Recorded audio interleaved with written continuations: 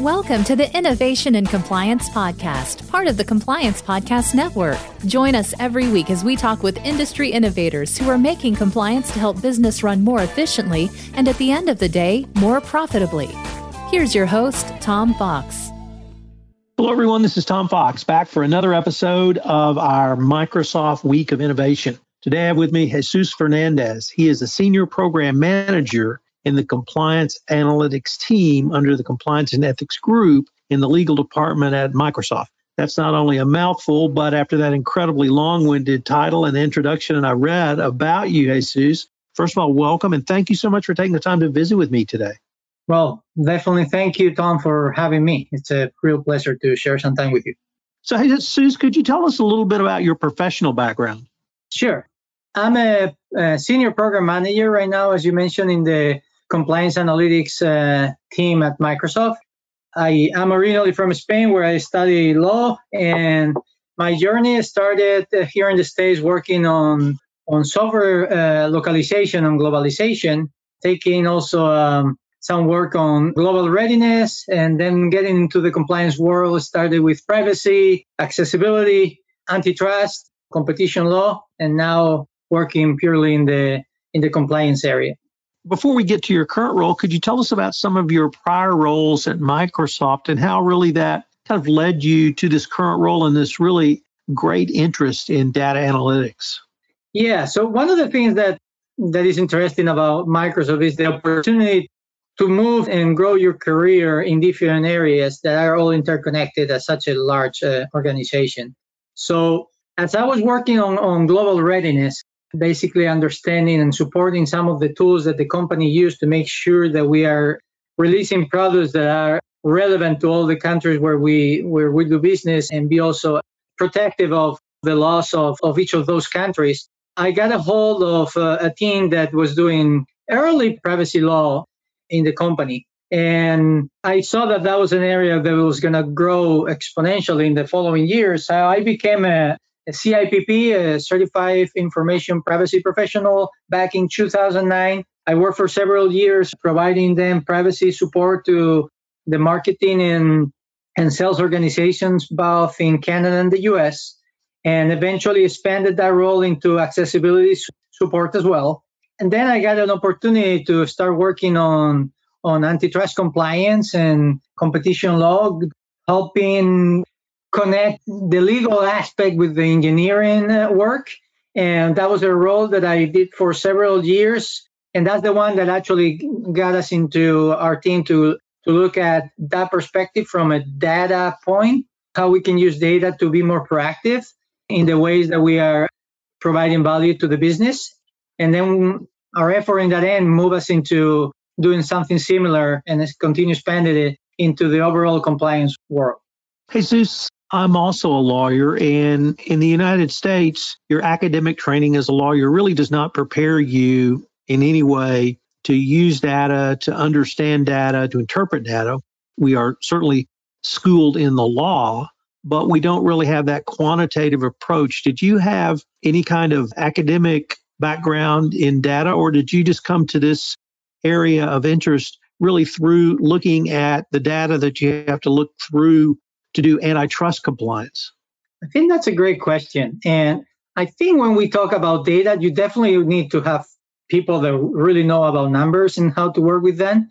But it's also the need for those folks that work in the arena that you're going to be supporting with the data, for them to have a vision on how data could help them provide more value, right? And I think our journey in our group was more on that end. It was my manager and I starting to just whiteboard and meeting one-on-one talks about how we could use large amounts of data that perhaps the company has in different silos, how we will connect it to be able to look at, respond some of the questions that we as attorneys may have help support the business. So that data might be available, and we know what to really ask from that data to really provide the value that the business can then use. Jesus, one of the things that I've learned by interviewing several of your Microsoft colleagues is that when you come up with an idea around a specific topic or specific area of use, oftentimes that idea can become used in not only other areas in Microsoft, but you may actually build it out as a tool which can become a product offering. Did I understand that correctly? Yeah. We do have in the compliance several aspects. I will say that right now, the one that my team is focused on, it's more of an internal tool where we're trying to understand better how we can provide more value to the business, how we can, and when I say the business is the compliance community first, but also the actual products and organizations to do better and act faster and more efficiently. But we do have a different aspect of the same idea where we're trying to see how we can provide some of those insights that we're getting. Any other company across the world is going to be interested on doing something similar. We all have similar challenges and opportunities to do business with it. So there is a team dedicated to that. And at the same time, we are also partnering with outside organizations to be able to use the technology that we are developing to help fight, for example, corruption across the world, which is one of the challenges for many of the communities and countries across the globe, to be able to be more efficient in the way that we tax people and we all get money and value out of the efforts that the different governments perform, but how we can use this to make sure that that money is being used more efficiently and being put into the right hands. So could you tell us a little bit about how you and the team you were on were able to drive compliance analytics efforts using data to not only predict risks, but support investigations and for perhaps other reasons as well?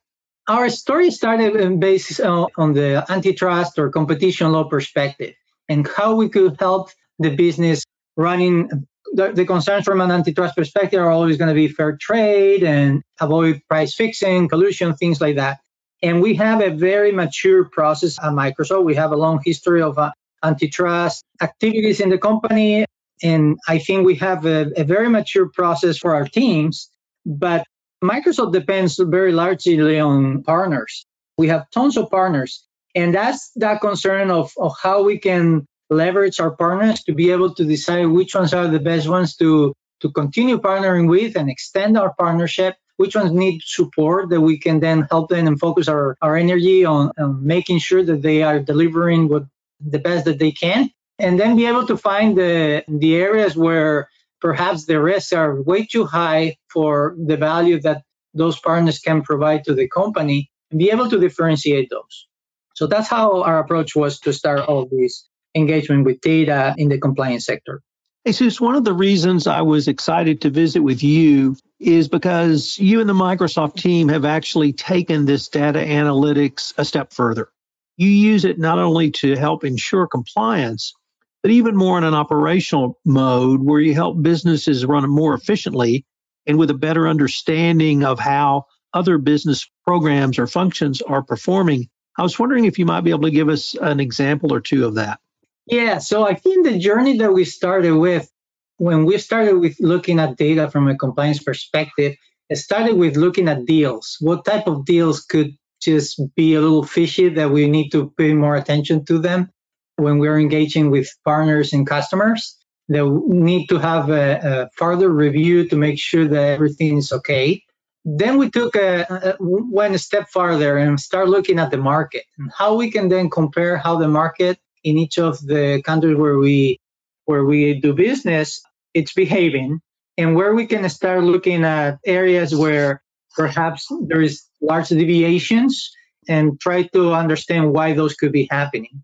Furthermore, we want to look at the partner and the customer ecosystem and try to see which partners are doing great, which ones are not doing that well, and try to connect why those activities could be right, or perhaps we can learn from them, and which ones are actually something that perhaps we need to investigate a little farther.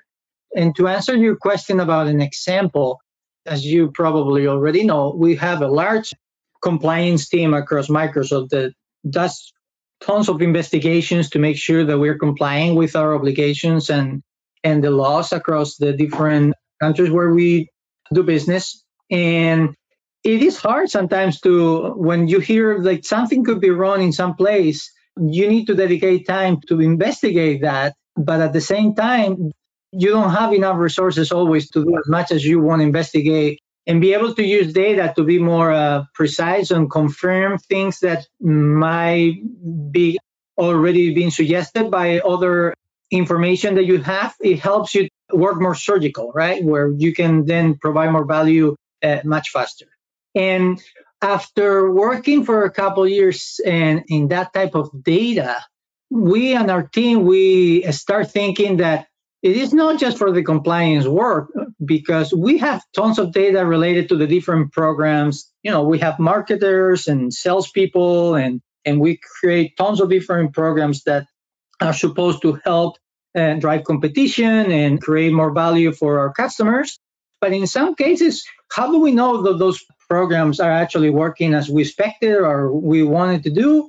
And it's looking at this data to tell us the story. Like, is this program that the business ran to help create more partner activity, more competition in some particular product or some particular market, is actually driving us to where we wanted to go, or is actually increasing potential risks and not providing the value that we were expecting? So that's the change on the interaction that we're having. Is we're hoping to help the business be more efficient and be able to understand what are the programs that run better and the ones that actually are not providing the value that we were hoping for.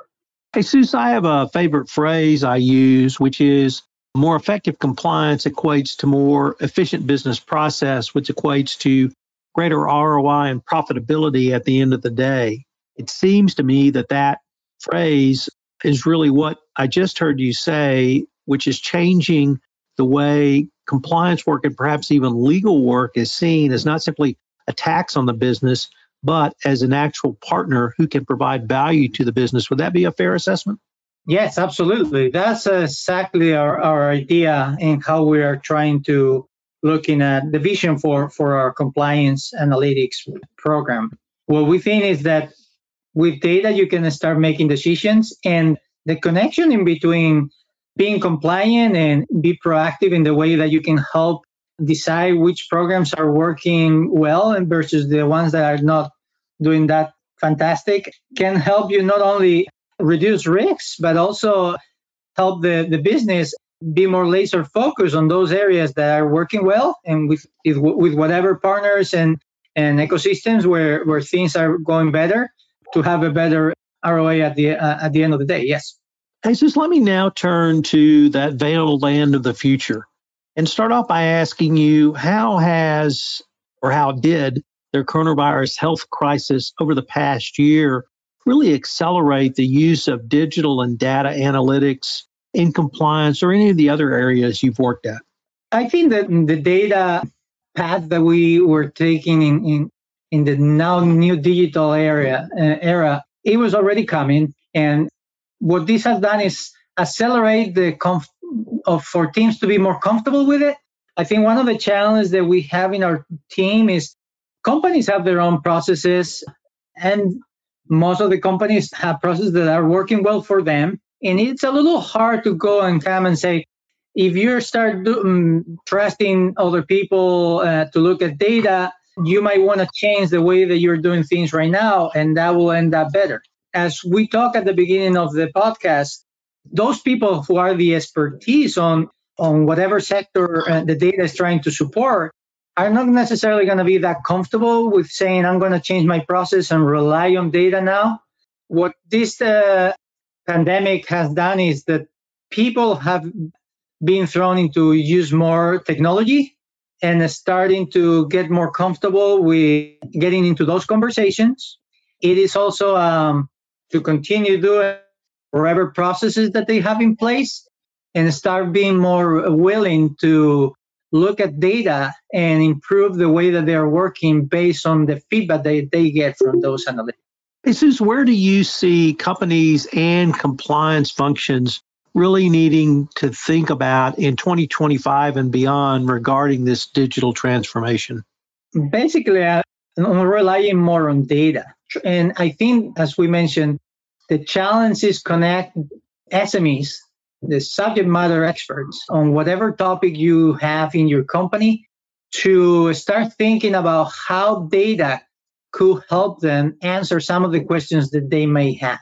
And once you have those questions, you can go and then try to connect with data experts to find the answers. Then you need to connect to directly answer for 2025, fighting silos. I think one of the challenges that the companies are going to have is you may have data, but it's disconnected, it's not structured.